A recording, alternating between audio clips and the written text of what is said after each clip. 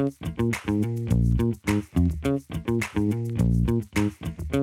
to the John Lothian News Daily Update Podcast for February 21st, 2024. I am your host, John Lothian. This podcast is brought to you by John Lothian News, the home of MarketsWiki and MarketsWiki Education. Thank you for joining us. Here are the hits and takes comments from today's JLN. The CFTC was busy yesterday approving proposed rules and conducting other commission business. The proposed rules it approved included regulations to address margin adequacy and to account for the treatment of separate accounts by futures commission merchants, foreign boards of trade, and requirements for designated contract markets and swap execution facilities regarding governance and the mitigation of conflicts of interest impacting market regulation functions. The other business included an application of Taiwan Futures Exchange Corporation for an exemption from registration as a DCO, and ICE NGX petition for amended DCO registration order. The proposed rules mentioned above are downloads on the paged reference rather than individual links. There are also several statements from several commissioners, including Chairman Benham, about the approved proposed rules. CBOE is calling all risk takers to its 2024 Risk Management Conference, hosted by the Options Institute, to be held in Snowbird, Utah, on October 15th to 18th, 2024. Registration is open on the new RMC website, and you can even take a look back at the RMC held in Austin in 2023 on the site. Space is limited. Are you a regular poster on Reddit? Well, you might be in line for the opportunity to participate in its IPO. According to the Wall Street Journal, Reddit plans to sell stock to loyal users in an unusual IPO wager. The story says the social media company intends to offer shares in the offering to 75,000 of its biggest users. In case you missed it yesterday, Intercontinental Exchange announced that on the 15th of February, it reached a record open interest of over 90 million contracts across its futures and options markets. Specifically, on February 16th, commodity futures and options hit 61.8 million contracts, energy futures and options reached 57 million, and global natural gas futures and options achieved 38.5 million contracts, marking significant records in ICE's trading volumes. Amazon.com Inc. will be added to the Dow Jones Industrial Average, replacing Walgreens Boots Alliance Inc. The adjustment in the 30 stock gauge announced by S&P Dow Jones Indices will take effect before trading opens on Monday, February 26th, Bloomberg reported. I stopped in Ceres Cafe in the CBOT building a couple of weeks ago for a Cobb salad, and I was shocked by the cost of the salad when I received the bill. I had just ordered it without looking at the menu because I knew what I wanted. Of course, Ceres is not alone in having higher food prices, and the Wall Street Journal tells us in a story by Jacob Bunge that it's been 30 years since food ate up this much of your income. The subheadline of the story is "Ongoing high costs lead food manufacturers and restaurants to keep prices elevated." S&P Global is presenting Hydrogen Markets 2024, May 6th to 8th, 2024, at the Hotel del Coronado, San Diego, USA. Sessions will explore the economics of hydrogen, cost of production, price levels, competitiveness, comparisons with other energy sources, and current and potential markets in industries including power generation, transportation, chemicals, among others. You can learn more with the link in today's newsletter. Our most read stories from our previous edition of JLN Options were the FCA gives up on global prosecutions from the Financial Times, Options Discovery Episode 30, Risk Management for Options Portfolios from John Lothian News, and An executive bought rival stock. The SEC says that's insider trading, from the Wall Street Journal. Subscribe to the free JLN Options newsletter with a link in today's JLN. Here are more stories from the first read section of today's JLN. Here's Options Discovery. Options Discovery Episode 30, Risk Management for Options Portfolio. Hilary Till, principal at Premia Capital Management, discusses this and more with JLN's Esma Awis. In this episode of Options Discovery, Esma Awis discusses the benefits and risks of options portfolios. This episode includes a breakdown of why a trader might want to create an options portfolio, as well as how beta affects the risk of a portfolio. Esma then sits down with Hilary Till, principal of Chicago-based Premia Capital Management, LLC, and a consultant with Premia Research, LLC, who shares more insight on risk management for portfolios. You can check out Premia Research, LLC with the link in today's newsletter and watch this video interview on johnlothiannews.com. Here's a story from the Financial Times. The headline: Morgan Stanley accused of snobbery by Mike Ashley's Frasers over $1 billion margin call. UK retailer is suing Wall Street Bank for €50 million over Hugo Boss position. Mike Ashley's Frasers Group has accused Morgan Stanley of snobbery, quote-unquote, over its decision to impose a $1 billion margin call, claiming the bank's move was driven partly by the entrepreneur's humble beginnings. On the opening day of $50 million euro proceedings at the High Court in London on Wednesday, Frasers claimed senior insiders at the Wall Street Bank had a, quote, personal dislike, unquote, of Ashley, whom they regarded as an, quote-unquote, upstart.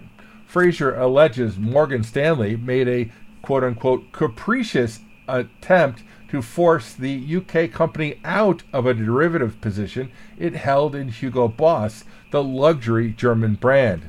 My comment: Tom Price tells a great story about being given a margin call for his cattle stockyard customer accounts for no good reason other than a power play and meeting the $1 million call. The FCM executive was put in his place. These things happen.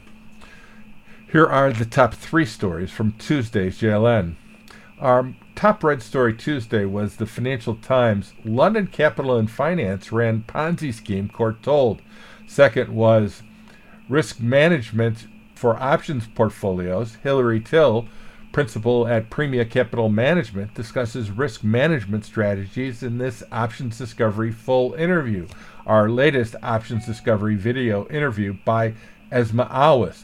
Third was the FCA gives up on global prosecutions, from the Financial Times. Here are the top 3 stories from the lead section of today's JLN. Our lead story is from Bloomberg. The headline: Wall Street brokers are coming for the hot retail options trade. Firms tap into day traders' demand for zero-day derivatives. Fed survey adds questions about dealers' zero DTE risk management. It's been blamed for fueling stock volatility and dismissed as the latest cause of market speculation gone too far. Yet regardless of the threat, real or imagined, posed by the relentless boom in equity options that have 0 days to expire, or zero DTE, a band of Wall Street brokers is unleashing new strategies to grab a piece of the action. Among them is Options AI, where trading volumes have doubled since the December launch of options tied to the S&P 500. Another player, Moomoo Technologies Inc., is waiving exchange fees for the newly introduced index contracts. At Webull Financial LLC, clients are allowed for the first time to sell derivatives without owning the underlying asset. Here's another story, this one from Bloomberg. The headline: thousands of new ETFs seen in $8 trillion markets next leap. Miami gathering showed fund pros moving on from Bitcoin frenzy. Speculation over use of tax-friendly structure dominated event. Outside the Fontainebleau Hotel in Miami, Florida last week, dozens of drones moved slowly through the night sky, projecting the Bitcoin symbol far and wide above one of the largest ETF gatherings of the year. But inside the annual exchange conference, industry insiders were obsessing over an event that could prove a far bigger deal for the $8.4 trillion business than the long-awaited launch of spot Bitcoin ETFs, regulatory approval of new share class structures. Here's another story, this one from the Wall Street Journal. The headline: Lessons from a 3-decade-long stock market disaster. The real reason to celebrate as Japan's Nikkei index finally overcomes its 1989 high will be psychological. Japan's Nikkei 225 index is within a hair's breadth of passing its 1989 high and ending a 34-year dry spell for the country's shareholders. This is both a cause for celebration and a deeply flawed way to understand stock investing, both in Japan and in the U.S. The celebration is obvious as Japan's stocks have soared, with the Nikkei almost exactly matching the S&P 500 in dollar terms since the start of the year, despite its relatively small exposure to the artificial intelligence boom driving U.S. markets. The next story is from Blativity. The headline: 2 entrepreneurs are set to launch the first black-owned stock exchange. 2 entrepreneurs are working together to launch the first black-owned stock exchange. Joe Cicala and Dwayne J. Kiles built the Dream Exchange to make the stock market more accessible to people of all backgrounds. The duo's venture, which will launch later this year, will operate similar to the New York Stock Exchange, allowing Americans to buy stock in public companies. However, the Dream Exchange will feature smaller, emerging companies. Quote, "Our approach is to really look at those small companies that have been left behind," unquote, Kiles told Scripps News. Cicala and Kiles hope to see the growth of those smaller companies as they aim to close the wealth gap in America with their new venture. Quote, "Hopefully 10 years from now, when a small company is growing and it's doing well and they want to go to their next phase, their first thought is, oh well, we can go to the Dream Exchange and get capital," unquote, Cicala told Scripps News. For many black-owned companies, it's challenging to acquire capital. As a result, a majority of these companies are not featured on a stock exchange. The U.S. Treasury Department task force revealed that minority-owned companies only make up 0.2% of the listings featured on the New York Stock Exchange, per Scripps News. The next story is from Bloomberg. The headline: Quant hedge funds face China clampdown after rare account freeze. China's 2 main stock exchanges vowed to tighten supervision of quantitative trading after freezing the accounts of a major fund for 3 days in an unusually harsh punishment. The Shanghai and Shenzhen bourses will enhance monitoring of quant trading, especially leverage products, according to statements late Tuesday. They will expand the scope of required reporting of such trades to offshore investors via the northbound mainland to Hong Kong Stock Connect and treat foreign and domestic funds the same. We're grateful for your attentive listening to the John Lothian News Daily Update. Please spread the word about our podcast among your friends. We would greatly appreciate if you could spare a moment to leave a review on Apple Podcasts or whatever platform you access this podcast. Your reviews play a crucial role in introducing our content to new listeners. Also, if you haven't yet subscribed to the daily John Lothian newsletter email, you can enjoy a complimentary 90-day trial by visiting johnlothiannews.com/trial. Thank you for your valued support. Have a great day and stay safe and treat people the same way you want to be treated, with respect, equality, and justice. This has been John Lothian. Goodbye. This podcast has been produced by Andrew Lothian.